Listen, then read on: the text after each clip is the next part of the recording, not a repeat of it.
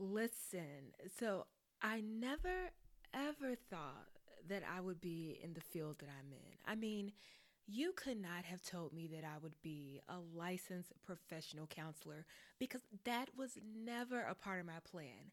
Never. When I tell you that God just truly has a sense of humor, I didn't even see this coming because from the age of 7, I had my own idea of what I wanted to do with my career. But when I think about and just reflect back to the journey of being a counselor, I just I feel like while God was changing the story that I had written for my life, emphasis on I, he was also at the same time changing my heart. Have you ever asked God, what in the world are you supposed to do with your career? Have you ever felt like you were stuck at the job that you were in, like it didn't match your personality or your talents, and you are wondering, what in the world do I do next? Has God ever disrupted your plan and just put you on a whole new course in your career? That's what we're talking about today in this next episode. You are listening to a Single Moment podcast with your host, Deanna Seals.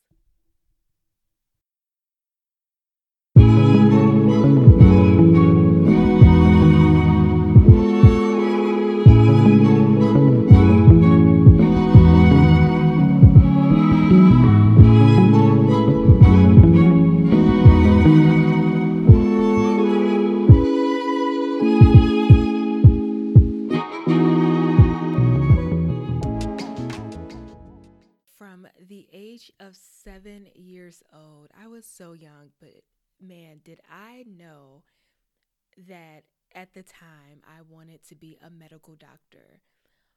I wanted to be the surgeon from the age of 7. I can't even recall, you know, when I saw something on TV, but I know that I had gotten like a chemistry set for Christmas. I got probably a medical bag, a stethoscope, but I wanted to be this doctor, more so a surgeon. And so over time, it went from I wanted to be a neurosurgeon to cardiothoracic surgeon, but I was pretty much stuck on neurosurgeon for a very, very long time. I mean, I got Ben Carson's book, Gifted Hands. I mean, I was a fan of Ben Carson, the neurosurgeon. It was, if you knew me, you know that I talked about being a doctor. My family knew that that was what I wanted to do. But, at the time, I didn't know at 7 and 8 and 9 all that it entailed, from the MCAT to getting internships and connections. But I had the connections, I had internships, I had just a community of other people, as I got older who wanted to be doctors, and they were young black kids or just people or kids of color who were striving to be in the field of medicine. And so I felt a great sense of community right then and there. And then I had these connections from that community. I was, able to have the opportunities of being in, scrubbing in with these doctors who, uh, I think I saw a man in his 90s or 80s, and there was a procedure that was done, and he had, I think, something done with his heart. I can't even remember. It was a long time ago. And I was able to see babies being born. I was in the room with them. It was a part of an internship. I had some great connections. I was afforded great opportunities to see exactly what I wanted to do or experience grand rounds. And they really do wake up early in the morning and at the crack of dawn and go from room to room. And as a student, I just observed. And I had other Black physicians who would give me these opportunities to observe and to get a small taste of what it was like to be in that field of medicine. And man, did I love it, you know. But here's the thing, what I know now, it was a dream that I had at the age of 7. I had this dream. Um, I remember I had to take the MCAT. The MCAT stands for the Medical College Admissions Test. And you need to get a great score on this MCAT. I think the average score to even have your application perhaps even looked at was like an average of an 8. More so, 10 is probably where it's at, a score that is, you know, will give you an opportunity to have your application really looked at to be considered semi competitive, I believe.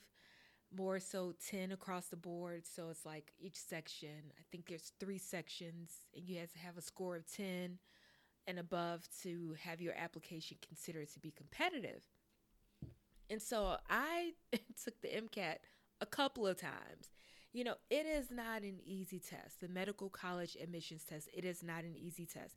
People spend a lot of money to have a workshop, to be in a workshop so that you can have, the right study information, the right resources to know how to take this exam.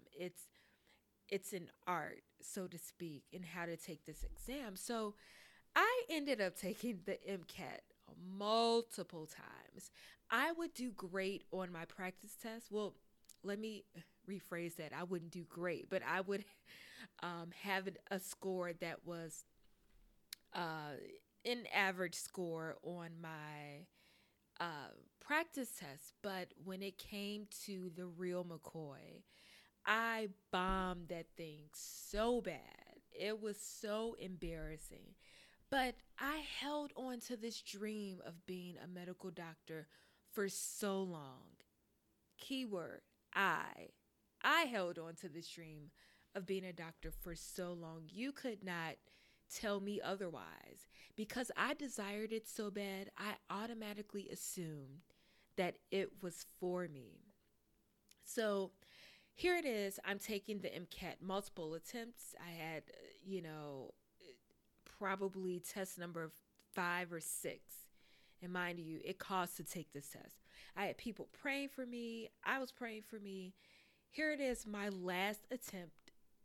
I finally did something that I should have done a long time ago. I prayed without assumption. I prayed without assumption, and that's key right there. Because at that point, I had taken the test so many times, I was tired. It was mentally and emotionally grueling for me to take this medical college admissions test. So this time when I took it, I was pretty much on my last leg because I was tired. So I prayed without assuming. I remember over the course of me praying before that very last time that I'm referring to, I assumed that it was God's will for me to go to medical school. I mean, because after all, that's what my heart longed for. That was the desire that I had at the age of 7.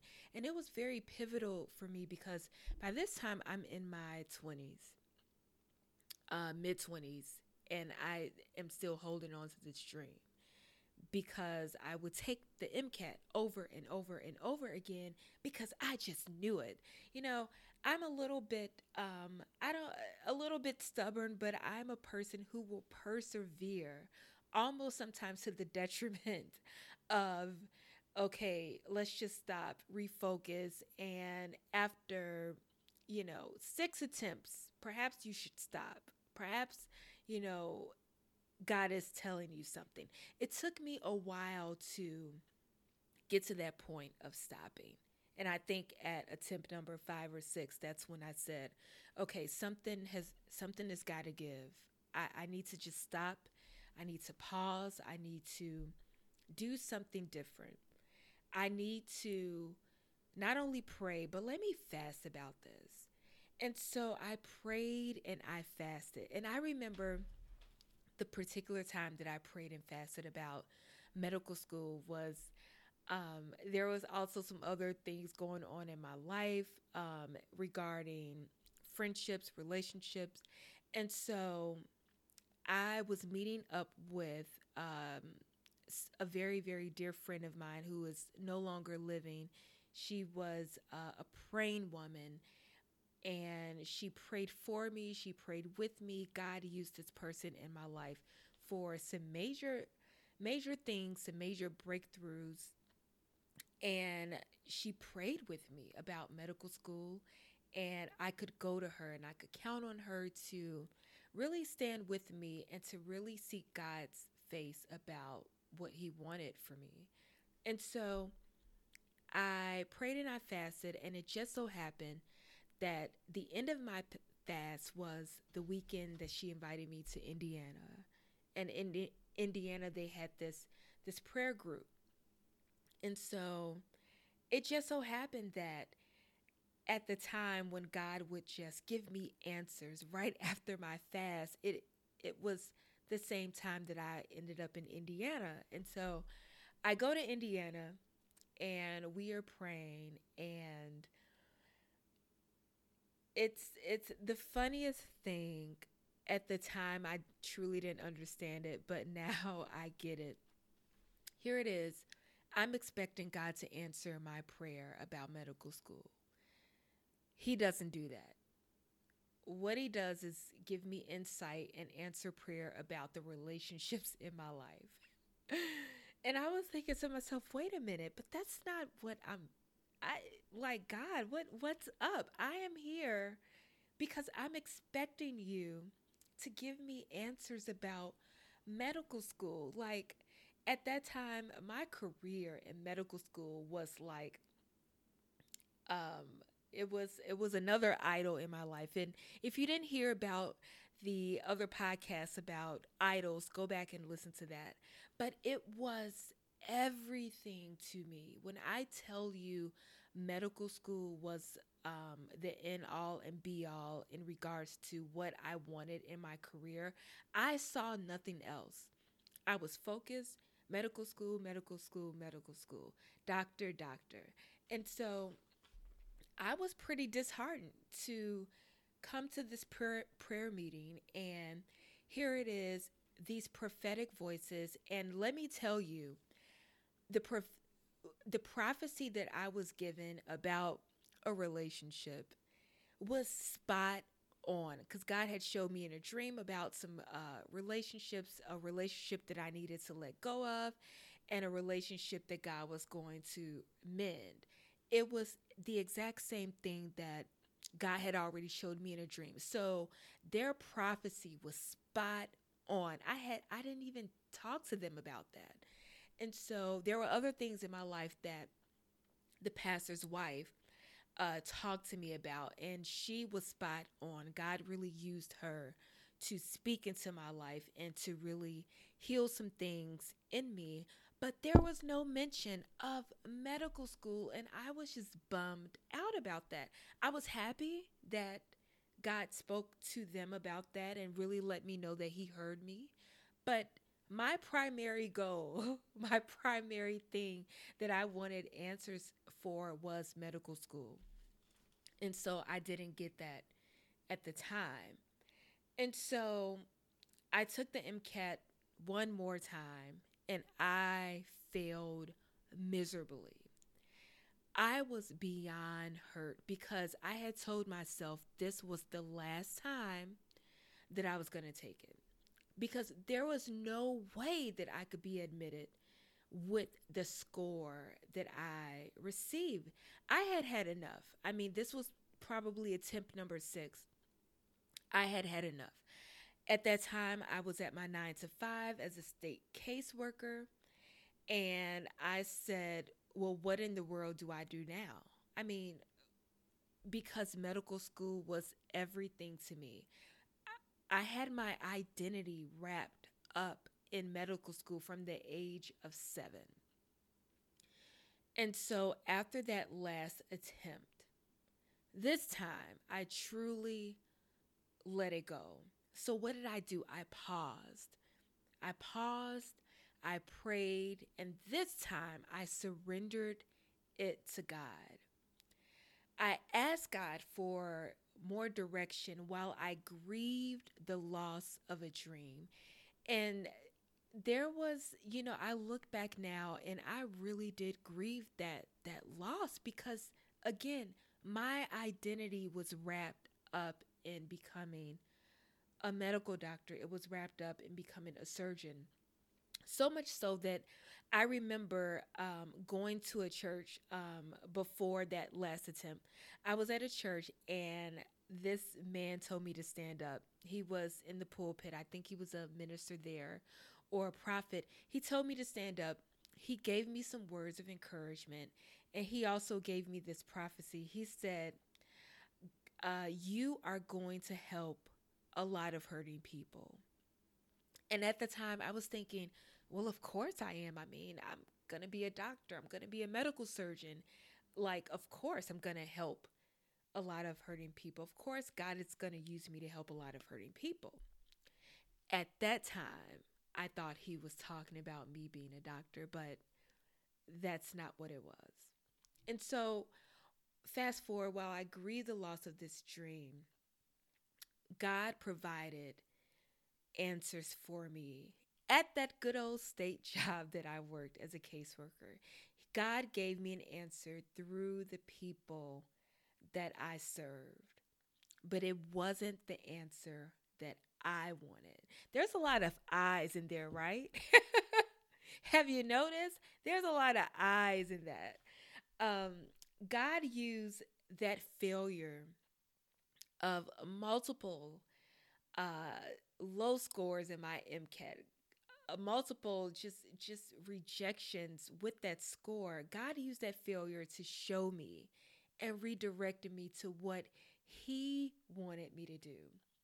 So again, God gave me an answer through the people that I served.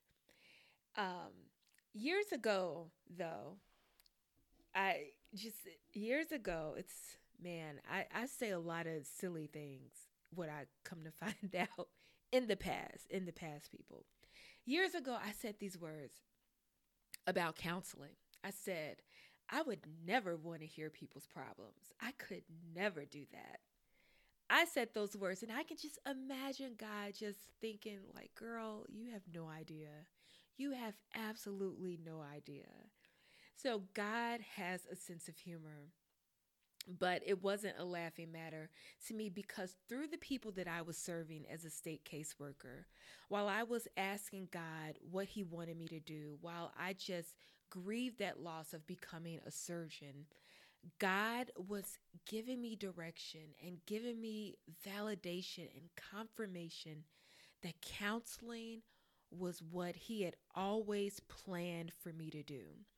I had young ladies sit in my chair as I was providing them with resources and just talking to them. And one after another, they would say, You are so easy to talk to. I can just sit here all day. I wish you were my counselor. I mean, I would have these people say that to me, and I was like, God, what? What? And I was reminded about how I laughed and really balked at the notion of counseling and counselors because I didn't have time to hear people's stories. I didn't have the patience to just sit there and listen and have people weep and all of that stuff. But here's the thing. It was so natural for me to do. And I started to kind of like it. I started to enjoy the one on one interaction that I had. I started to enjoy the experience, the transformation that I saw in people's lives as they shifted. And you hear this word a lot, pivot. That's what we do as counselors. We help people pivot. So it's not a new concept.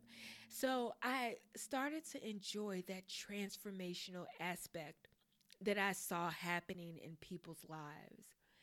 And I didn't tell anybody because I was still processing the grief. and still not like letting go of it in a sense. So, I let it go just a little bit, but there was still some things that I was holding on to because I could not believe that God was saying, this is absolutely what I want you to do. And so I was hurt and I grieved that loss because, again, my identity was wrapped up into a career that, here's the thing, I never once asked God if that's what He wanted me to do. We have these desires and we automatically assume that it's God. We automatically assume that it's what God wants us to do, when in fact, He may have you in the area of serving or helping people, but that desire of me becoming a medical doctor, me becoming a heart surgeon, a cardiothoracic surgeon was never in God's plans.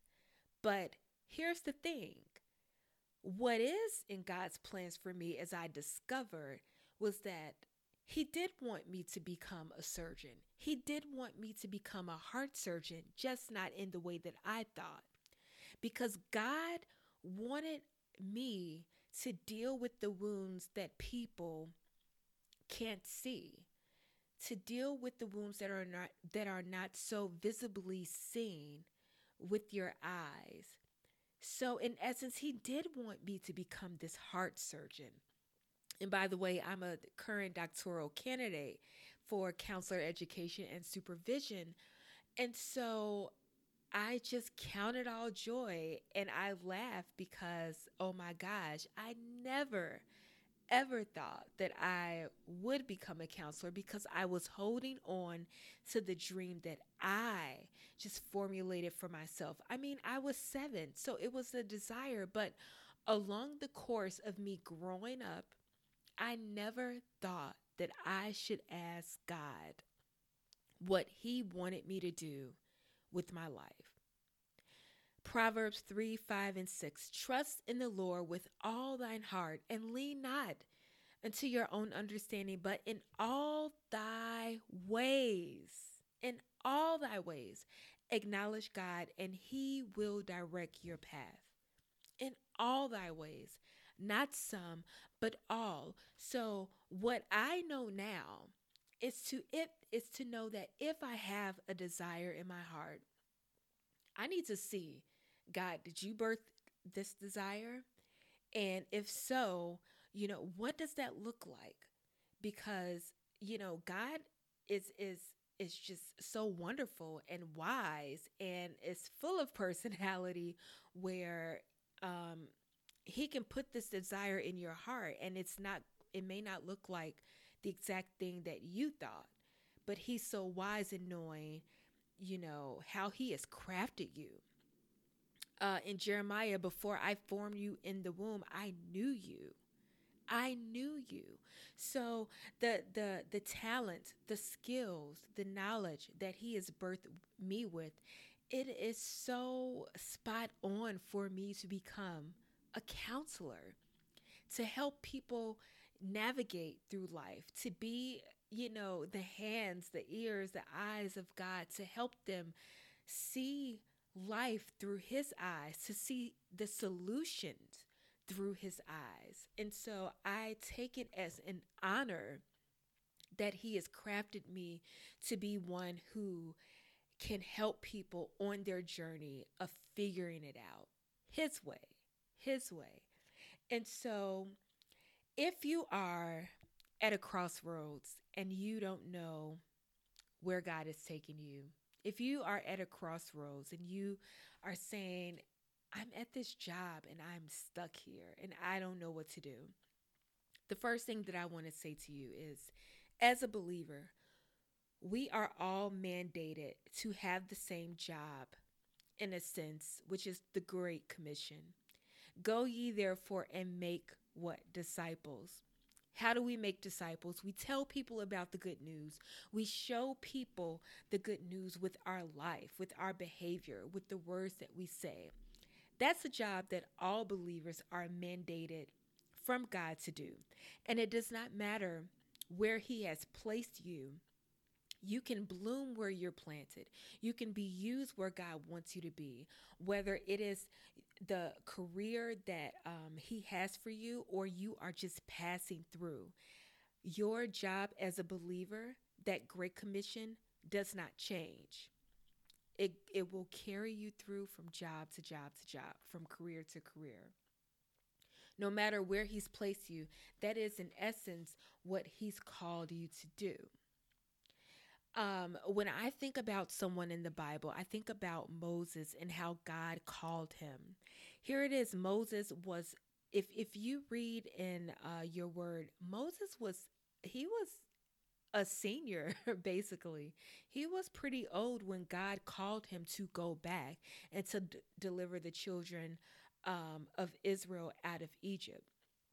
But God used Moses' training ground, to familiarize Moses and to know who he was dealing with, to know the people that he wanted delivered through Moses, because Moses grew up in the palace in Egypt, so he knew the people there. But then God took him from Egypt, and Moses, was in the wilderness, and he had his moment and his time, and God trained him. God trained his inner man to go back to deliver the people out of Egypt. So wherever God has placed you, He has purposed you. And there's purpose for you there. Because what I realize now, that when I was a caseworker, that was training ground for me in so many ways. There was training ground. That's why I will forever be grateful that, for that experience, because God used that greatly in my life to show me, to show me God, to show me people, to teach me submission, to so many things that God used that in my life to show me. And so when I connect the dots, from the little girl, age of 7, who wanted to be a doctor, that dream of becoming a doctor, that was God. Now, the way that I thought it would be, the way that I assumed, rather, because I never again thought to ask God as I gotten older, I never thought to ask God, what do you want me to do? Is this the desire that you put in my life? And what should I do with this desire? I never thought to ask God. But when I came to myself after multiple attempts with the MCAT, when I was so grieved and so hurt and sick and tired of being sick and tired, I was sick and tired of having this horrible MCAT score. That's when I said, let me try it another way. Let me ask God what He wants me to do. He formed me. He shaped me in my mother's womb. He has purposed me to do something great for Him. What is that? And when I asked Him, and He gave me confirmation that I did not easily accept, first off, but when He told me and showed me, and He was changing my heart at the same time, and I finally said yes, the doors open. The doors open. And I thoroughly enjoy giving to others. I thoroughly enjoy helping and listening and helping people navigate life, helping people navigate relationships in God's way, because it is the best way. I thoroughly enjoy helping people, giving them the skills, the capacity to really enlarge their heart and their perspective. I thoroughly enjoy that. And God knew that. He fashioned me for this. He fashioned me to be in the helping field and help people in this way. So I want you to connect the dots. Look at where you are. Look at your story. See how God has connected your dots. Because oftentimes, what we're running away from is exactly what God wants us to do. Look at your skills. Look at your talents. God has placed those in your life for a reason. And how are you serving people? Because isn't that what it's all about? It's about serving others with the talents, with the skills, with the abilities that He's given us. So I hope you've enjoyed this episode. I hope you've gotten some type of insight. You are listening to A Single Moment with your host, Deanna Seals. You all have a great day and join me on the next episode.